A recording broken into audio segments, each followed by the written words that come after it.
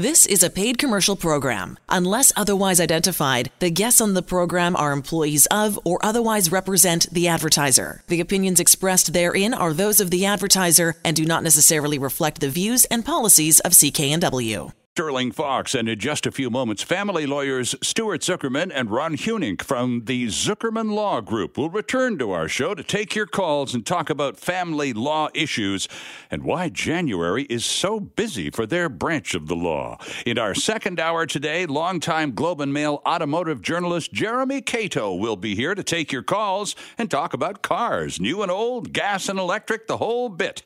But first, here are some of the top consumer stories we're following this week. Canada's chief public health officer says more children are being hospitalized this flu season because of an early spike in a strain of influenza B, which hits young people hard. Dr. Teresa Tam says that strain is circulating across the country, while a strain of influenza A, which typically targets the elderly, is also making the rounds. She says influenza B does not usually peak until February or later, and the double dose of both strains has not been seen here in Canada in a few years. Dr. Tam says she doesn't know yet if either strain is linked to the deaths of 2 young people in Manitoba, but she does say the best defense is getting the flu shot, but notes only about 43% of people under the age of 65 got one last year. She recommends you rethink your strategy. Oh, and here's a story with local implications as we watch dozens of thrill seekers get rescued and bailed out of near-death situations every year here by crews like the North Shore Rescue Team. Well, Parks Canada has implemented new rules for climbers on Canada's highest mountain after having to rescue 8 people in 7 years, just a few less than North Van, wouldn't you say? The rules, which are posted on the agency's website, include no more solo climbing on Mount Logan in Yukon. Climbers are also required to have insurance to cover any search and rescue costs for all expeditions in the icefield ranges of Kluane National Park before they get a permit. The Director of Visitor Experience with Parks Canada says they want to improve safety for people visiting the park as well as their rescue teams, and says they're hoping to reduce the burden on taxpayers who end up picking up the cost of these rescues. They say there have been 8 rescue missions in Kluane National Park in the last 7 years. Each one cost somewhere between 60 and 100 grand. I suspect our tab here in Metro Vancouver's Outback is probably much higher than $100,000 every year, and the debate as to who should pay for all of this stuff is still very much alive. Canada Mortgage and Housing says rental apartment vacancy rates last year hit their lowest level since 2002 after a third consecutive year of declines. The Federal Housing Agency says the national vacancy rent for purpose-built apartments was 2.2%, down a couple of points from 2018. The vacancy rate in condo rentals was at 1%. Vancouver's dedicated rental vacancy rate was 1.1%. Toronto, Montreal, 1.5%. Vacancy rates for condos, 0.3% here in Vancouver. Less than 1%, 0.8% in Toronto as well. Prairie cities, well, it's very different on the prairies these days. Rental rates in Regina, you have choices. You can go to the paper and pick. It's a 7.8% vacancy rate right now. Calgary, almost 4%. Winnipeg, 3%. Nationally, average rents increased by almost 4% for a 2-bedroom apartment as availability tightened. The fastest pace of same-sample rent growth since 2001. Vancouver, by the way, were much higher in condo rentals, about $2,000, the average 2-bedroom condo in Vancouver, $400 more in Toronto.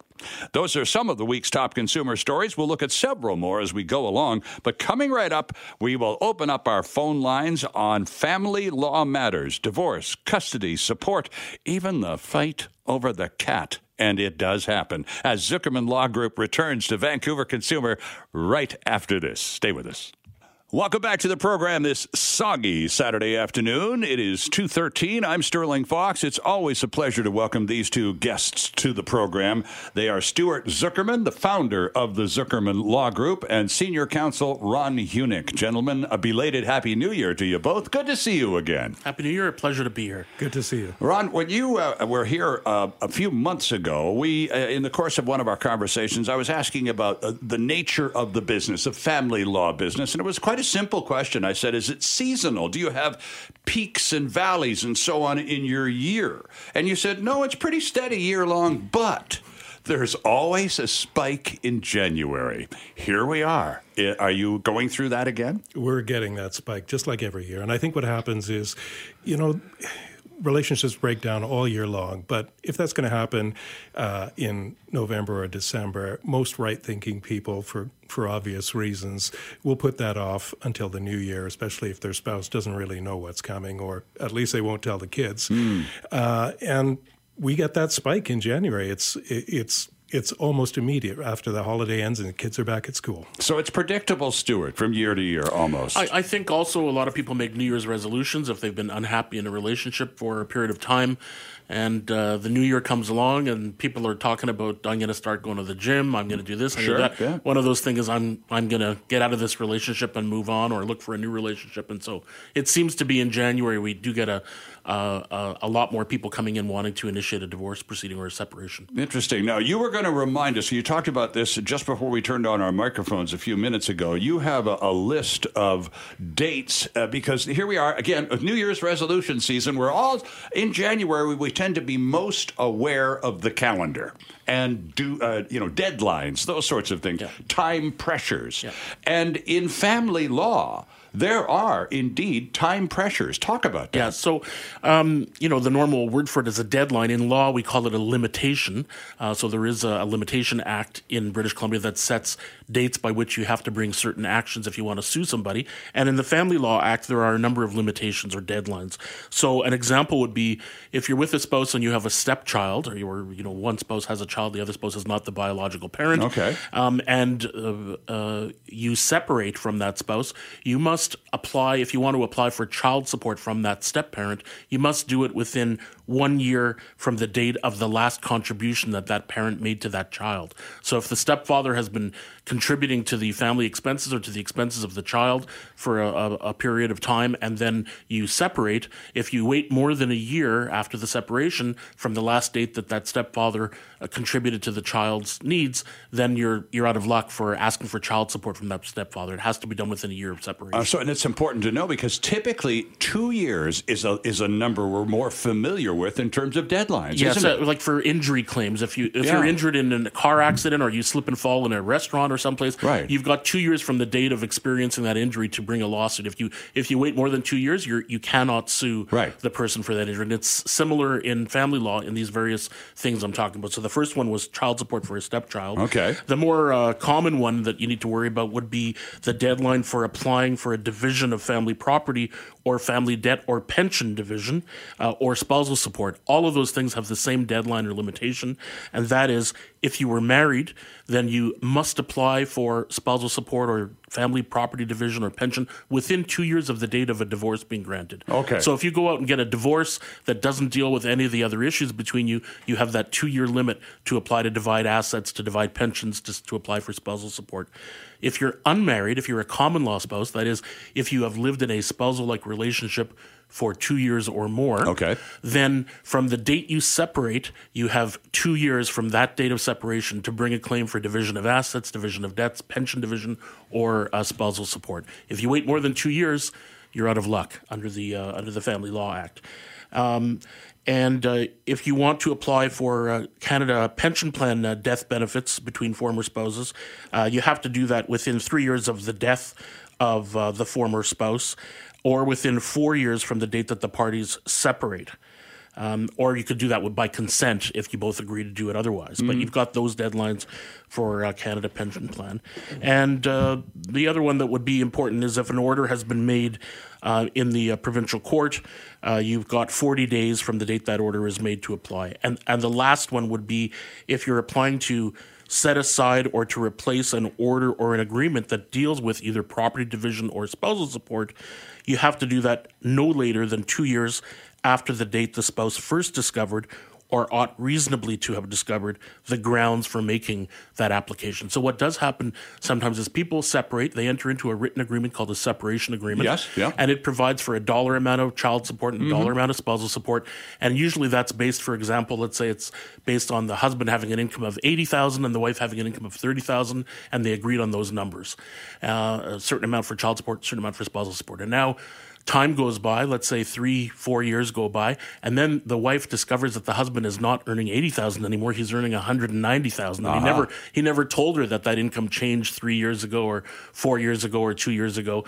So if she just discovered that change in income, then that deadline would be extended. So because it's from the date that she ought reasonably to have known what the change in circumstance was that would vary the agreement. Right, and if he was withholding the information, then it's understandable. Yes. She didn't know. Whereas on the other hand, if he was giving his income tax return to her every year and she chose not to apply to vary that agreement for more than 2 years, then she'd have a great difficulty applying for that variation. Interesting stuff. Now, Ron, there's another element to all of this that you and I were talking about briefly just again before we turn the mics. Sometimes, friends, the conversation begins before we actually hit the airwaves. And one of the things that just absolutely knocked me for a loop, Ron, when you were telling me about this, I did not know this, and I don't know how many people listening to the broadcast understand this. In the case where a couple is separating and there's a house involved and all sorts of things, one person is working, the other person is, for example, a stay-at-home mom who doesn't have independent access to finances, and yet it's time to end the relationship and seek legal counsel. And yet one person has lots of dough and really no problem getting a lawyer. The other person has no money and yet knows what's coming and knows that that person is going to need a lawyer. In BC, we now have made changes to family law that allow the person with no money to get some. How? Well, that's right. It's a big difference over what the law used to be under the previous legislation, the Family Relations Act. We're now under the Family Law Act, and we've been under it since March of 2013. And the Family Law Act has this special provision called Section 89. And under Section 89, you can, if a lawsuit has been commenced, you as the party who doesn't have the wherewithal to come up with a retainer for your lawyer can apply to the court for an advance on family property. But the courts have fleshed this out and made it easier and easier and easier, not necessarily to qualify, because you got to show that you anticipate needing legal fees in these amounts over the next however many months, and say, okay, my lawyer's worked with me and estimated that I'm going to need $50,000. You can apply to court and say, here's my budget for between now and trial, or between now and whatever the step is. My husband has $1 million in equity in the house that is solely in his name, but he tells me he's not going to mortgage that or do anything to assist me in paying for my legal fees. Well, he can apply to the court, and the court can make a variety of orders. For example, if the other party has cash or something that's near cash, the court can simply order, you must pay over to the wife X dollars. Alternatively, if you're cash poor but asset rich, the court can say, you, husband, or wife, as the case may be, whoever has the property, must mortgage this property, raise $50,000, and provide that to the spouse who's making this application.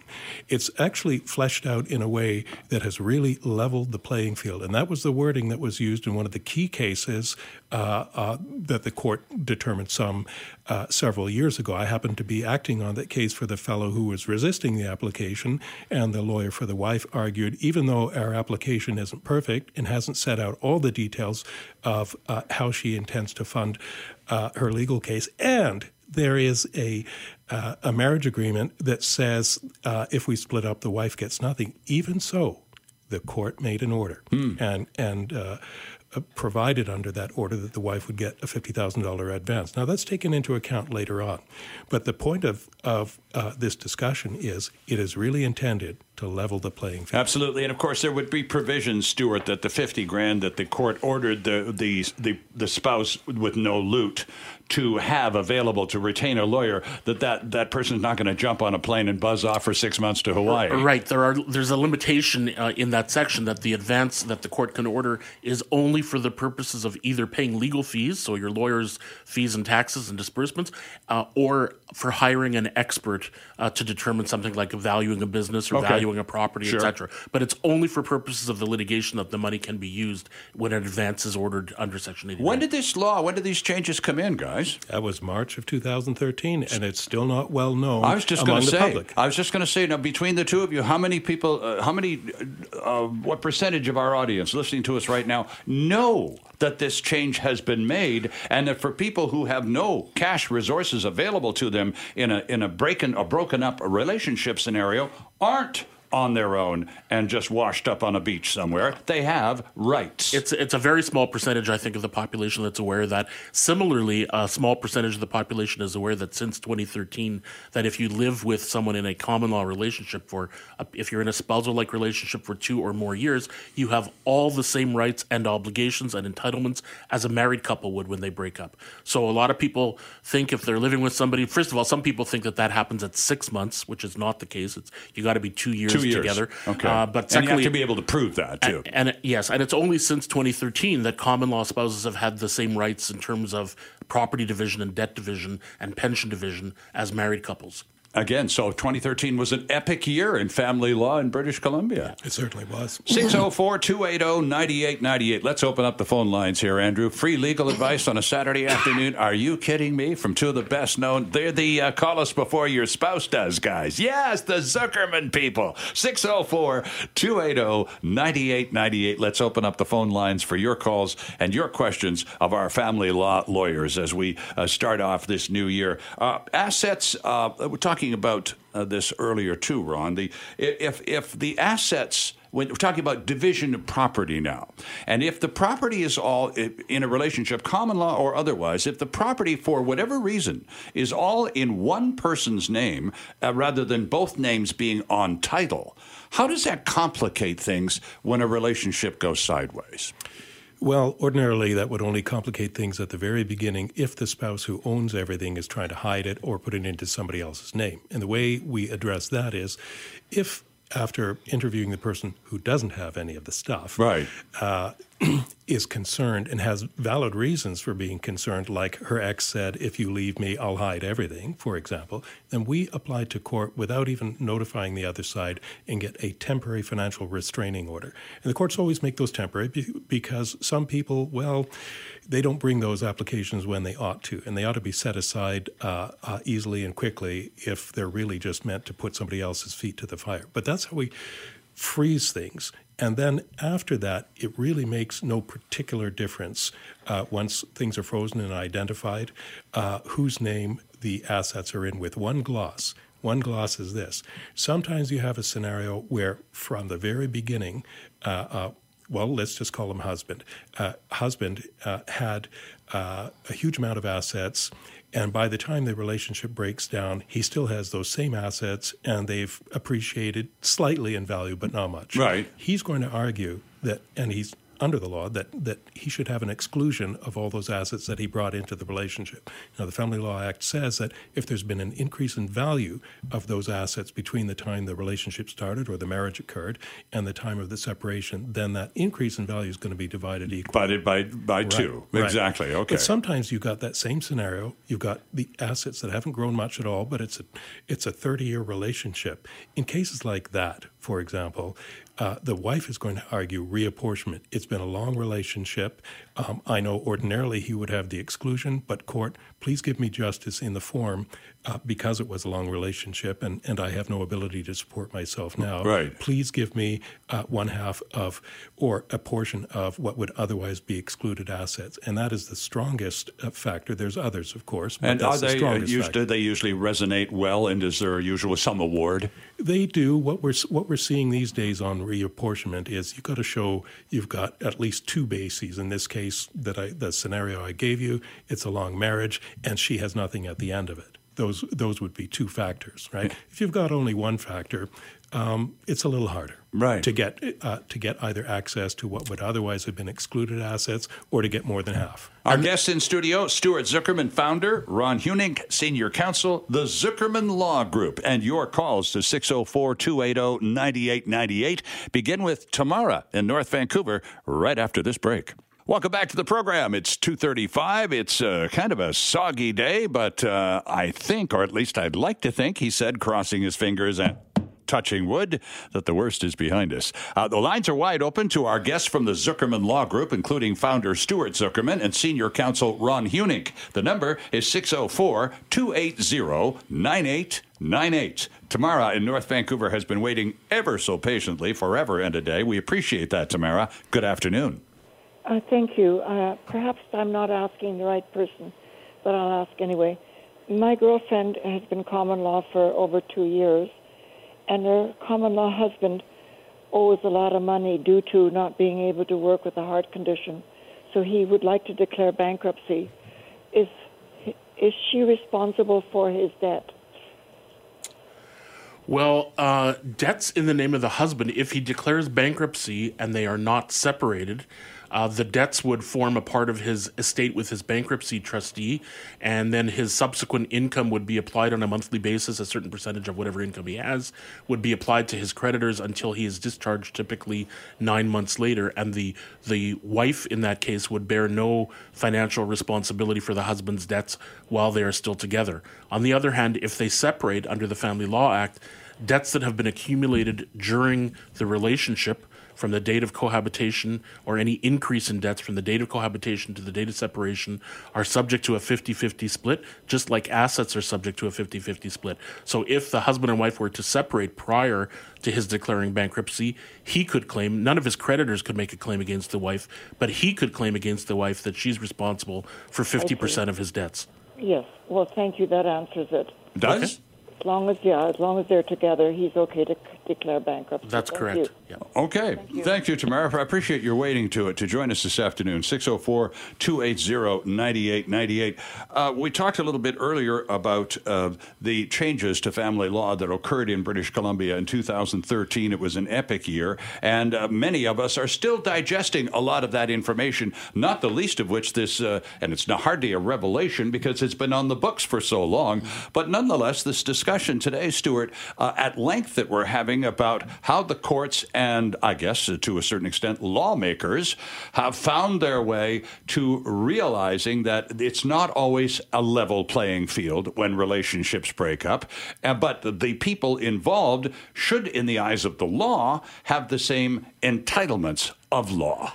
Well, the law in family law has always been focused on fairness. That's always been one of the key cornerstones of family law decisions. And unlike the common myths that people have that the law favors the woman over the man, that's never been the case. The law favors you could argue the law protects the lower income earning spouse against the higher income earning spouse, and ensures that when parties separate and especially when they've had a long relationship where they're economically dependent on each other, and they're both accustomed to a certain lifestyle. So for example, let's say you have the husband earns $70,000 a year and the wife earns $25,000 a year. So they have a collective $100,000 income, and they've lived for 10 years on that $100,000 income. That enables them to go out to dinner 4 or 5 times a month. It enables them to go on a vacation to Mexico once a year. Sure. And then at the end of that 10 or 15 years, they separate. Now what happens? The husband who earns $75,000 a year, he only suffers a small diminution in lifestyle because he was living on $100,000 a year and he has to drop to $75,000.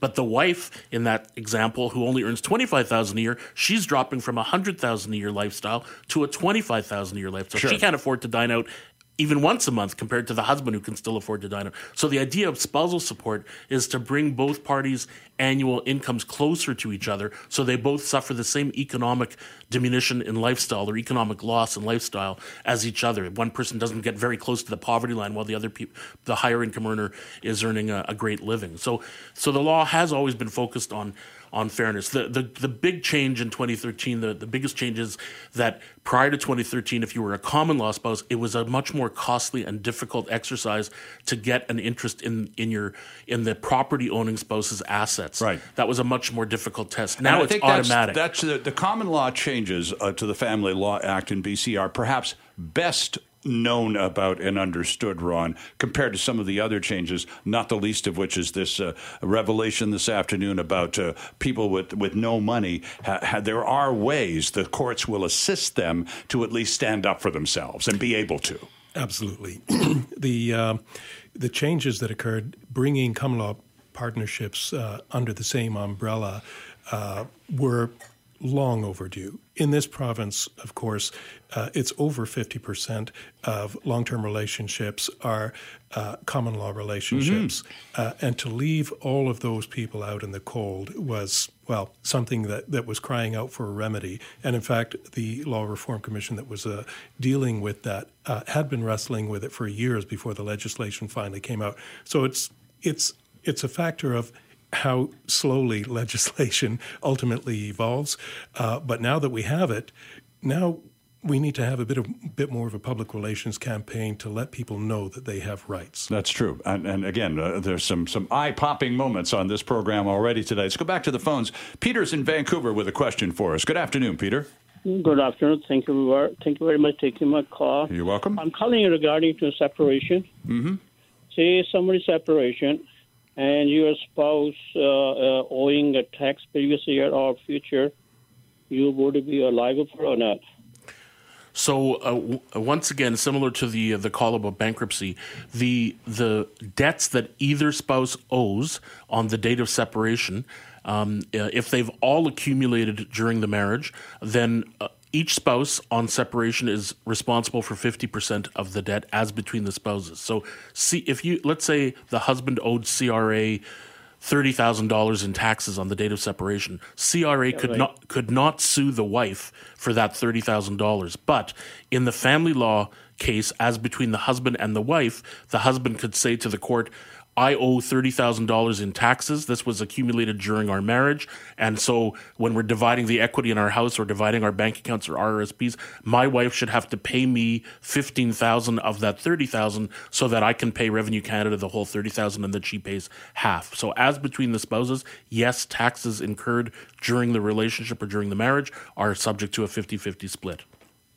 How about after separation, after separation, you still have to pay it? Taxes that are accumulated post-separation would generally not be divisible between the spouses. It's only the taxes due as of the date of separation that would normally be subject to a 50-50 split. Okay, what's the difference between separation and divorce? Well, it's a big difference. Many people separate and don't get divorced for years or don't get divorced at all. The separation is the date, in our law, the date of separation is the date that the evidence convinces the court that the parties have, that a number of things have occurred. The parties are not having sexual relations with each other. That's just one factor, but that's not determinative. The fact that the parties are not cooking or cleaning or doing laundry for each other, they're not taking their meals together, they're not representing to the public or to their family that they're still a couple, they're no longer exclusive, they're dating other people. All those factors can trigger the separation date, whereas the divorce only occurs when a court makes an order declaring that the parties are no longer married. Okay, Peter? Okay. All right, thanks very much for your call. Ron, a separation agreement, just to pick up on Peter's question, which was a good one, the difference between a separation and divorce. So you have separation agreements. People form those, and sometimes they involve lawyers, sometimes they get them online. Either way... Which I strongly recommend people do not do. I've seen a lot of disasters from online agreements. I was hoping you would jump in with that. Do it yourself. The law is not a good place to be a DIY person. Yes. Building a fence in the backyard is a great place for a DIY person. How much clout does a separation agreement carry, Ron? Well, it has all the clout necessary right up until the time you challenge it. And I can honestly say that at one point in my practice, I was probably earning about 40% of my fees on cases where people had done their own separation agreements or who had very poor assistance from family friends who had gone through a divorce, telling them, here's what you need to do. Right. And it's so sad to me to know that these people paid me over those years tens of thousands of dollars in legal fees to undo an error that that ought never to have occurred. Right. They would have paid only a few $1,000s to have it a lawyer, drawn up in the first place. investigate properly. Right, Yeah, right. Exactly. So, and it used to be under the Act, the Family Relations Act, before the current 2013 Family Law Act. Under that act, you could go to court and the court could set aside or vary an agreement if the court merely found the agreement to be unfair, either unfair when it was entered into or unfair in how it operated. And there were a number of other common law bases of attacking agreements, such as undue influence or duress or a variety of misrepresentation, a whole bunch of things which still exist. Under the current act, they've made it harder to vary an agreement. So if you have a marriage agreement or a separation agreement, which has been prepared by a lawyer and both parties had independent legal advice, first of all, the presence of independent legal advice eliminates arguments about duress, undue influence, misrepresentation, because both lawyers explain to the parties all of their rights, and they explain the meaning of the agreement to them, and they investigate things about assets if the parties pay them to do that. So those agreements are harder to challenge. Under the current act, an agreement has to be found to be substantially unfair before the court will vary agreement. So it has to be something more than just unfair. So and as I said, if you both had lawyers present and you negotiated in good faith and you didn't, there's no non-disclosure of assets, it's very difficult for a judge to vary or overturn an agreement under the current act, whereas it used to be commonplace for the courts to overturn those agreements. So I used to say to clients many years ago, well, these agreements, these separation agreements, they're good, or marriage agreements, they're good for 3, 5, 7 years, but if you get into a longer term and circumstances change, people's incomes change, somebody gets sick medically, etc., there is lots of ways to go back to court and challenge the agreement. Now it's much more difficult to challenge an agreement or to vary an agreement after it's been executed, as long as lawyers were involved on both sides. And everyone was fully aware of what they were signing, and everyone has signed off on it. And each party made full and frank disclosure. That's also a cornerstone, that if somebody lied about their assets or their income when they entered into an agreement, that's a basis to challenge the agreement later. Okay, let's talk about another kind of agreement, Ron Hunink. Let's talk about prenuptial agreements in terms of establishing parameters that a relationship sort of gets filled inside. What's the value of a prenuptial agreement, especially down the road? Well, the value of a prenuptial agreement to both parties, if it's fair, substantially fair, and if they had equal bargaining power in terms of representation of their own lawyers at the time they negotiated it, the value of it is you know exactly what's going to happen if your relationship breaks down. Then your relationship is really only about love, and it's not about money anymore. But what happens in many cases is that the person with more assets gets a little greedy at the time that they're negotiating it.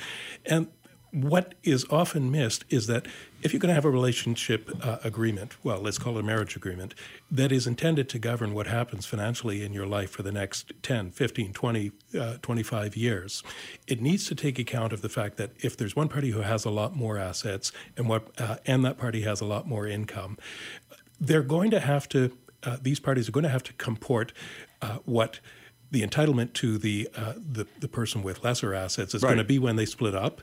And it should be staged, something like 5, 10, 15, 20 years, and the percentage should increase. Now, that doesn't mean it has to get up to 50%, not at all. Right. But nothing isn't acceptable nothing either. Isn't acceptable. Right. And that's why that case on that Section 89, that got turfed early.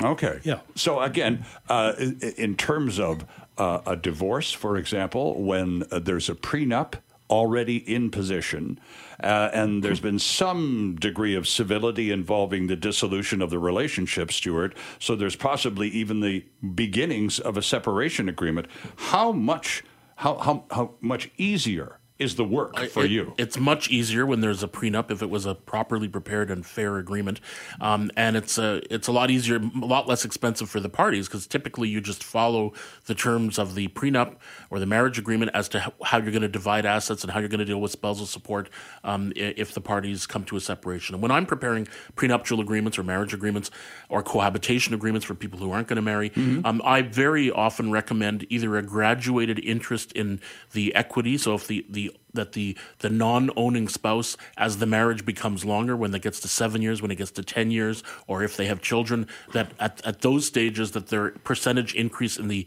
increase in equity of the other spouse's property should increase over time, and that prevents these challenges. And similarly, you can have a graduated spousal support. So a lot of people, when they first marry, say, look, if we separate in the next 2 years, I don't feel I should pay any spousal support to my spouse, and I want that in the agreement. And that's fine. But if you say, I'm never going to pay any spousal support ever, even if we have a 20-year marriage, and even if I'm earning $200,000 a year and she's still earning $30,000 a year, she's not going to get spousal support, that's going to be very difficult for the court to kind of swallow. Mm-hmm. Whereas if you put in a graduated spousal support formula that says, if my income is between this amount and this amount, and our marriage lasts between this many months and this many months, or this many years and this many years, then here's what her spousal support entitlement will be. So you can create these formulas that create more fairness. And it's much harder for the court to challenge those agreements, because it can't be said that the parties didn't turn their mind to these future circumstances and what would occur if they had children, what would occur if their incomes changed. If that's all addressed in the agreement, then it's a much stronger agreement. And much easier to execute. Yes. Yeah. Interesting stuff. Stuart and Ron, great to see you both again. We're fresh out of time. I am grateful for yours, as always. You can catch up to these people on their website, Zuckerman Law, Zukerman, Zuckermanlaw.ca. The head office is on 152nd Street in Surrey. They have offices in Yaletown as well. That's where you find Ron most of his time. And there's a large staff of capable people ready to assist, and call them before your spouse does. Stuart and Ron, thanks very much. Thanks for having us. Oh, it's a pleasure. Always, gentlemen. Thanks for your calls, too. We're back after this. And once again, our thanks to Stuart Zuckerman, founder of the Zuckerman Law Group, and Ron Huning for another very helpful visit. Coming up after the news, we keep our phone lines wide open for your calls about cars to Vancouver-based automotive journalist Jeremy Cato. Time now for Ask Andrew. And this hour, we ask Andrew about a new green hydrogen plant with a new investor. What's the story? So hydrogen is being thought of as one of the fuels of the future. You can use it to power trucks, cars, planes, probably anything you can really think of. But one of the big drawbacks is that it's not that green to create. So Macquarie Capital, one of the big capital companies here in Canada, has put $200 million into a brand new green hydrogen plant to be set up in my old stomping ground of Chetwynd, BC. They're going to be partnering with Fortis BC is in on this, and RH2C, which is another energy corporation. They're also going to be setting up a wind farm. Aeolus Wind is going to be setting up its wind farm to power the hydrogen plant. Interesting. So there's a lot of money going into this now, and I think you're going to start to see in the next maybe 5 to 10 years a lot more of these hydrogen plants come into use, as hydrogen is one of the safer and cleaner alternatives. Because when you burn hydrogen in a vehicle, and Jeremy, our next guest, might be able to talk about this, the emissions from hydrogen are water. That's right. That's it. It just water drips out the tailpipe, and you know, Bob's Drunkle, you're off driving. So I think you're going to see a lot more of this coming up. But yeah, this is in partnership with Fortis BC. So Fortis BC as well now is looking into hydrogen as a possible energy source in the future. All right. And it's all about Chetwynd to get the ball rolling of all places. Interesting stuff. Thank you, Andrew. TransLink says smart lockers are coming to 3 SkyTrain stations along Vancouver's Expo line. Says Pigeon Box has won the 2019 Open Call for Innovation on Customer Services and Amenities with its proposal for lockers that can receive and safely store customers' online purchases. So, beginning this spring, users can sign up through the Pigeon Box website or app, and then can have deliveries sent to lockers at Joyce Collingwood, Stadium Chinatown, or commercial Broadway SkyTrain stations. Customers can then use the Pigeon Box address as their mailing address. They'll be sent a smart locker number and access code when the item is delivered, allowing the safe retrieval of packages that will no longer be left unguarded at the front door of your house. TransLink says the initiative is a 1-year pilot to test the demand for smart locker services on the transit system. Looks like a winner to me. Global News to 3 is coming up next, and then we'll talk cars with veteran Globe and Mail journalist, Vancouver-based Jeremy Cato is coming up next on Vancouver Consumer. Stay with us. The proceeding was a paid commercial program. Unless otherwise identified, the guests on the program are employees of or otherwise represent the advertiser. The opinions expressed therein are those of the advertiser and do not necessarily reflect the views and policies of CKNW.